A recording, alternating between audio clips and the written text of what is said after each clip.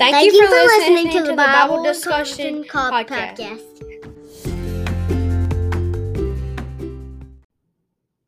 Hello, and welcome to the Bible Discussion Podcast.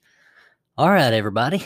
I have had several questions dealing with this topic in one way or another.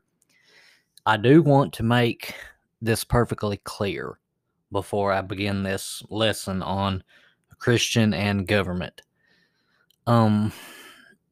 I am not going to take political sides in this.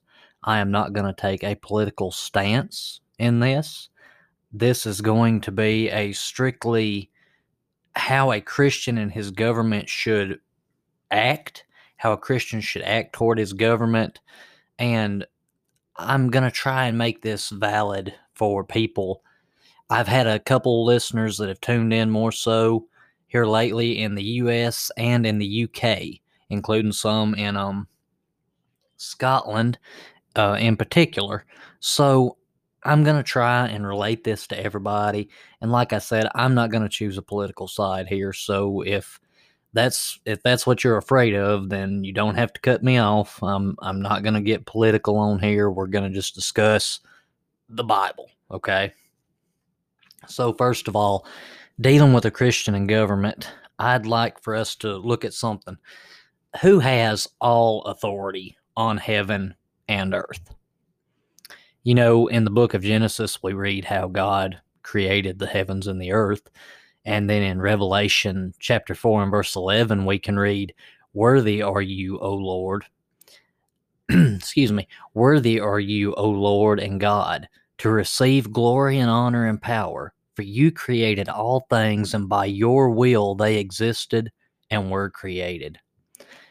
Because God created the heavens and the earth, and because his power, it overrides, it transcends the physical world, our earthly power, he has absolute authority over it, over all creation, including us human beings. Now, earthly government authority is subject to the authority of God himself. But this doesn't mean that followers of God, Christians, may disregard the authority of the civil government that refuse to acknowledge the authority of God. Okay? Now, let's consider religious authority versus government authority. Civil governments, okay, they possess a legitimate authority to govern God's creation. This authority needs to be obeyed for a person to be pleasing to God.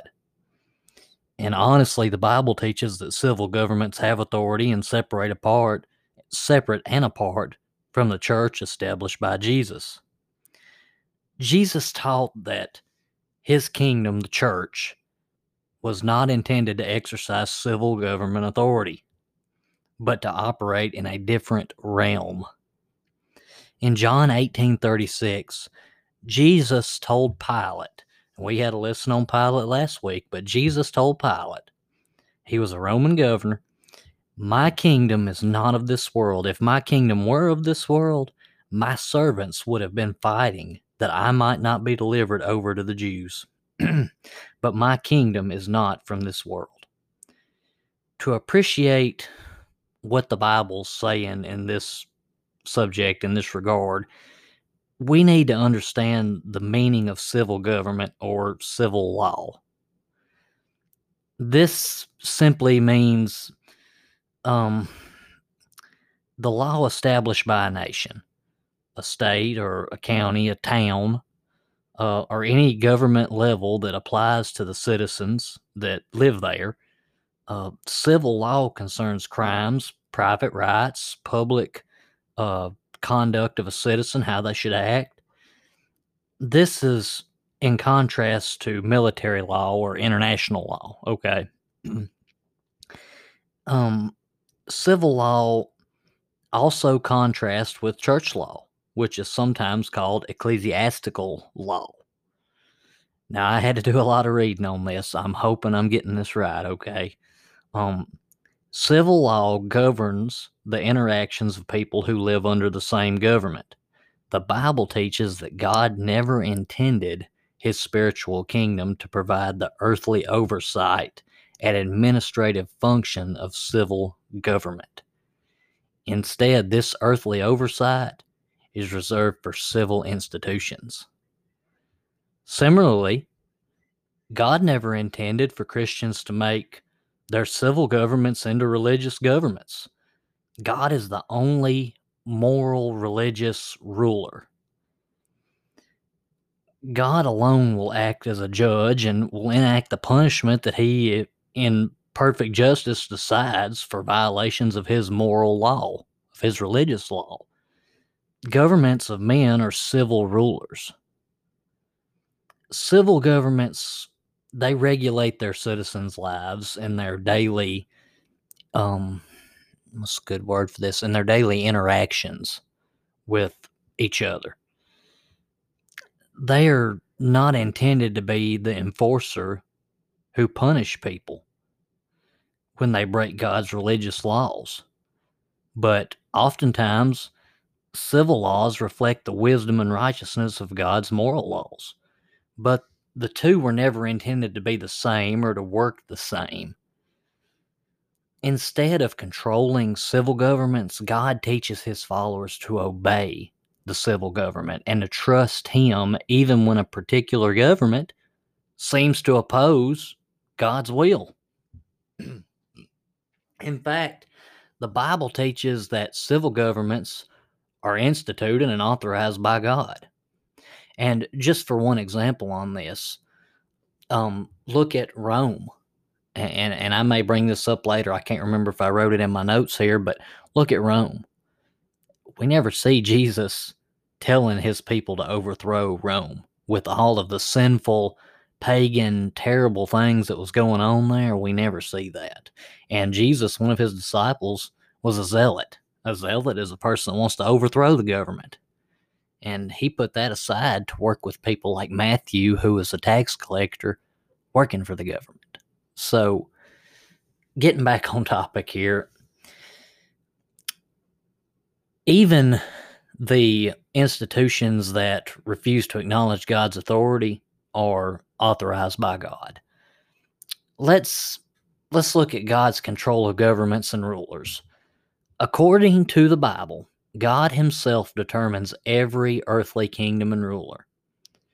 Let's consider some scriptures that teach this.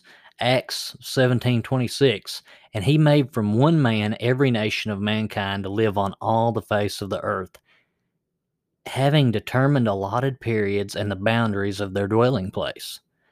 The Old Testament contains numerous examples and explicit teaching on this, that God rules in international and governmental affairs. Daniel 2:20-21 says, "Blessed be the name of God forever and ever, to whom belong wisdom and might.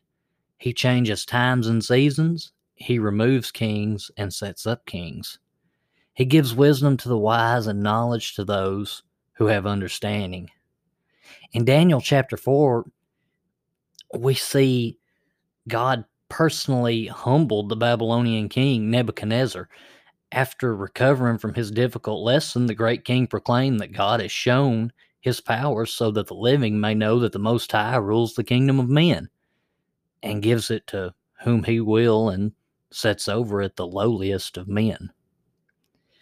You know, Nebuchadnezzar was a brutal conqueror of God's chosen people at the time, but he's used as a prime example in the Bible that God is in charge of what rulers govern and at what times.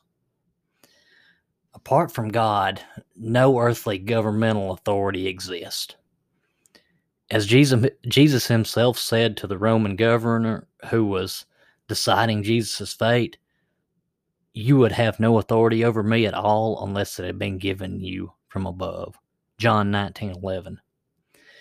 And because God institutes and authorizes these civil governments, he also instructs his followers to obey or be subject to those civil governments.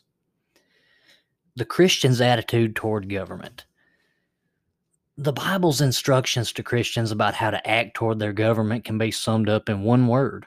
I mean, honestly, subjection. Romans 13, 1-4 says, "Let every person be subject to the governing authorities, for there is no authority except from God, and those that exist have been instituted by God. Therefore, whoever resists the authorities resists what God has appointed. And those who resist will incur judgment, for rulers are not a terror to good conduct, but to bad. Would you have no fear of the one who is in authority? Then do what is good, and you will receive his approval, for he is God's servant for your good. But if you do wrong, be afraid, for he does not bear the sword in vain. For he is the servant of God, an avenger who carries out God's wrath on the wrongdoer. The same principles are also given by the Apostle Peter. 1 Peter 2:13-17, we read, "Be subject for the Lord's sake to every human institution, whether it be to the emperor as the supreme, or to the governors as sent by him, to punish those who do evil, and to praise those who do good. For this is the will of God, that by doing good you should put to silence the ignorance of foolish people." Live as people who are free, not using your freedom as a cover-up for evil, but living as servants of God. Honor everyone. Love the brotherhood. Fear God. Honor the emperor. Notice that the book of Romans is written to the very capital of the Roman Empire. The same government was the power that put Jesus to death on the cross. And this same Roman government put Paul in prison, and according to our human secular history, it killed both Paul and Peter also. You know, the Roman government killed thousands of Christians, honestly. But what are God's instructions to the oppressed Christians of Rome? Be subject to the governing authorities. Even the Roman government was instituted by God. Resisting their authority is the same as resisting God's authority. Peter, who was present the night the Roman soldiers arrested Jesus, says, what? Honor the emperor? What emperor was in power at the time? The Roman Emperor Caesar? This surprising principle needs to be carefully studied, in my opinion, by everybody who professes to follow Jesus Christ. Even when a government does evil things, they are to be treated as carrying God-given authority to provide law and order in the place where they have authority. And Christians must respect that authority, but there's one narrow exception to this: when you can disobey. Every government has God-given authority. The Bible reveals certain situations in which a Christian must not obey government rules. And that is specifically when governments seek to prohibit a Christian from doing the peaceful will of God. Then the Christian must disobey that government rule. In Daniel chapter 3, when King Nebuchadnezzar sets up a golden idol and ordered that everyone must worship this false god, the righteous Shadrach, Meshach, and Abednego refused to worship the idol. Their disobedience was pleasing to God, who then saved them from the fiery furnace. And then later in Daniel chapter 6, King Darius ordered that no one was allowed to pray to any god other than to King Darius. Daniel correctly continued to pray to Jehovah, to God. When Daniel was thrown into the lion's den, God protected him from the lions, much like his friends in chapter 3. The same principle is also found in the New Testament. A lot of the public life of Jesus was spent in confrontation of the hypocrisy of the religious leaders of his day. Jesus turned over the money-changing tables. He ran the greedy out of the temple in Mark chapter 11. He repeatedly healed on the Sabbath and spent time with people who were considered undesirable. Jesus broke traditions of how to wash your hands and whether you could feed yourself by picking grain on the Sabbath. interestingly to me, Jesus, his disobedience was actually direct. It was directed at perversions of God's religious law and not civil government authority. Jesus never broke an actual law, religious or civil, but he simply violated traditions of men. He didn't ever once violate the law. Now, what are some examples of this? I mean, when should a Christian possibly disobey the government? During COVID, during 2020, in that ballpark, some into 2021, there was a lot of cases where we were all being careful, but the government, for the most part, was not flat out saying you can't. Now, this is in the United States, for the most part, the government was not saying you cannot get together. No. And lock your church building doors. No. There were some places that did happen, but for the most part, that wasn't what was happening. Now, had the government been just flat out saying that, then it would have been a different story all around. That would have been a situation where, in my opinion, you could have, possibly disobeyed. And that's my opinion now, so take that with a grain of salt. But a person, if the government tells you you can't pray in your own home, you can't go to church in general, let's say this is happening today, okay, right now in 2022 in July. Let's say they say that to you. Then you have a right to disobey them according to the Bible. But that's when the government is telling you to disobey God's law, the religious law. So,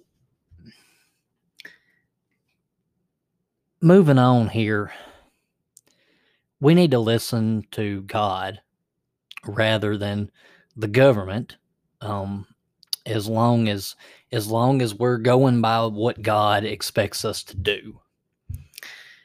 Now, one thing we need to notice was, even after the apostles, after Jesus was killed, we never see the apostles call for widespread disobedience or rioting or disturbing the peace.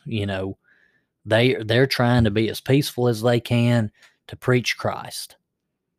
Now, I'm not talking about the entire nation of Jews. They wound up having a war with Rome, and the temple was burned in AD 70, but I'm talking about the apostles. They never called for a change in government leaders. They just persisted in following the word of God. In all the examples of disobeying government, at least two common threads are easily seen. First, God never expects his people to obey civil government when that government interferes with their ability to worship or serve him. Second, the disobedience is always limited to actually doing God's will. Never in Daniel, in the life of Jesus, or the apostles after Jesus' death, did anyone actually rise up against the government.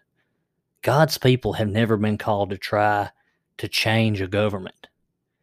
Instead, God's people are to focus on following God's will and trust God to institute leaders in government. God's people must simply obey the government, unless doing so prevents them from doing God's will. The last thing I'd like to mention here is something that we all need to be doing. We need to be praying for our government, praying for our government leaders. 1 Timothy 2:1-2 says, "For of all then I urge that supplication, prayers, and intercessions, and thanksgivings be made for all people, for kings and all who are in high positions, that we may lead a peaceful and quiet life, godly and dignified in every way."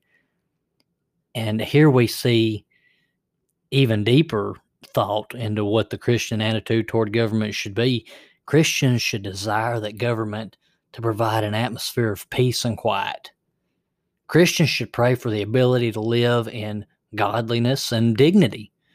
And Christians are commanded to pray for kings and everyone who holds a high office, that they would lead in a way that allows Christians to serve God in peace, quiet, and dignity.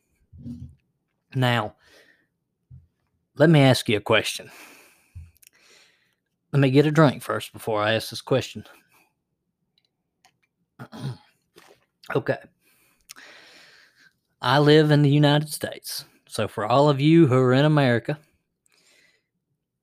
and regardless of political party here, let me ask you a couple questions. I want you to think long and hard on this. When was the last time that you were praying and you prayed for Nancy Pelosi? When was the last time that you were praying and you prayed for Mitch McConnell?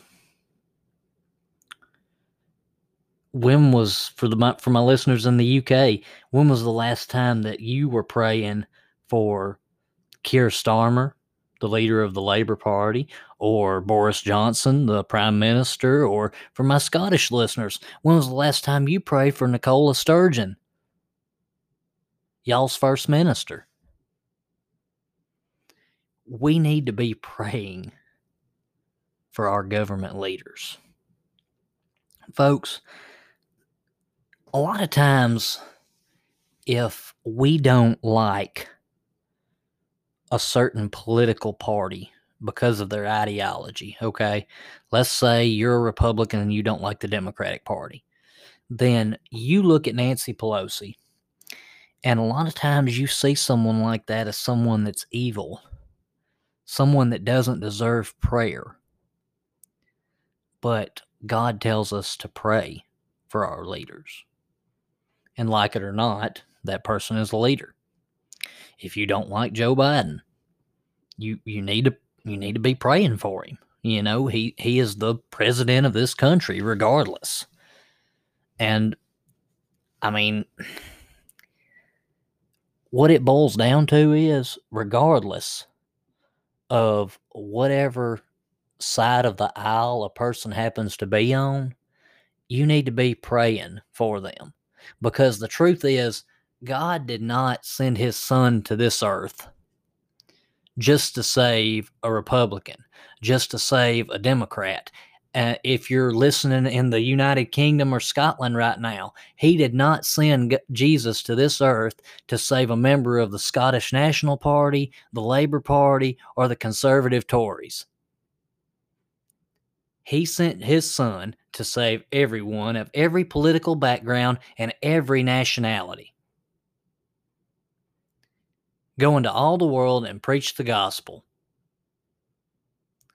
That's what we're supposed to do to all nations, baptizing them in the name of the Father, Son, and the Holy Spirit, and lo, I am with you always. Mark 16, 15, and 16. Remember to pray for your government. The Bible asks us to, doesn't ask, the Bible commands us to. And remember that just because you have a certain view politically, secularly, it doesn't have to transcend into hatred for other people. Because the truth is, regardless if you don't like that person or not, that's still a person that God loves and God wants to see in heaven one day. Regardless of what I think about a certain person, about their opinion, about how they act, and this doesn't just go for government, this just goes for everyday life. Regardless if someone's just a little rude and I don't like them, that's still a soul that God desires to see in heaven. So we need to remember to pray. Y'all, I've gone 25 minutes, and I think that's just about enough. I hope y'all enjoyed the lesson, and I hope that answered some of the questions that I've received from some people dealing with government. Just keep in mind that God puts the government authorities in power. And, I didn't mention it earlier, but I'll just throw this out there. A prime example would be, and I'm not going to get political and choose sides, but a prime example would be, the January 6th deal. One thing that we've got to keep in mind is if we're supposed to be in subject to the government, then we as Christians cannot be doing things like that. One of the worst things that I saw from those tapes was seeing some people were actually holding crosses, and you saw a police officer getting hit with a cross. What kind of message does that send? Regardless of whatever your political affiliation, nobody wants to see something like that happening, and like I said, I'm not taking sides. I'm just calling it how it is. And, earlier when I was talking about Simon the Zealot being a man that wanted to overthrow the government and Matthew being a tax collector, one thing that I think we need to think about at the very last of this episode is if those two could work together for Jesus, then we can all work together for Jesus, whether we be Republican, Democrat, or like I said, in the UK, Labour or Conservative. We can all work together for Christ because that's what we're supposed to do. That's what he expects of us. And one good thing about being a Christian is I don't have to choose political sides. I can look at the Republican Party and I can say, I like that right there. I like what he said. And then someone else says something and I go, well, I don't like that. That's not Christ-like. I can look at the Democratic Party and I can say, you know what? I like what he said right there. And then they say something else and I go, well, you know what? That's not Christ-like. I don't base my entire belief system on this world, on men. We need to base our entire belief system, our faith. We need to put our faith in God, in Jehovah. We don't need to put our faith in a political leader. We live in this world, but we're not to be of this world. But anyway, I hope y'all enjoyed this episode, and I appreciate y'all listening so much. I had a huge influx of listeners today, and I was tickled to death to see that. For all of the listeners in the United Kingdom, I'll just let y'all know, there should be a couple churches. I'm going to try to get a directory to the churches in the UK, to all of the churches of Christ that are listed in the UK. I've got someone working on that for me now, and I'm going to post that to the Facebook page, and I will put it in the link to probably this video. I'll go back and put it in the link if I have to, but I've had several people looking for churches, and I'm going to go ahead and try to get that on there. But I just wanted to make y'all aware of that. But if you don't mind, be sure and like the podcast. If you do like it, of course, and leave a review if you don't mind, because if you do that, it helps to reach more people. Be sure and share the podcast on Facebook. That would be another way to help out if you like the podcast. And also join the Facebook group, Bible Discussion Podcast Facebook group. And you can be added to there, and I post all kind of stuff on there. That's normally where I post the podcasts themselves, and then I'll put memes on there, and other things, and Bible lessons, and just different things, some lessons from our congregation. But I really appreciate y'all listening, and I hope y'all have a great week. Thank you.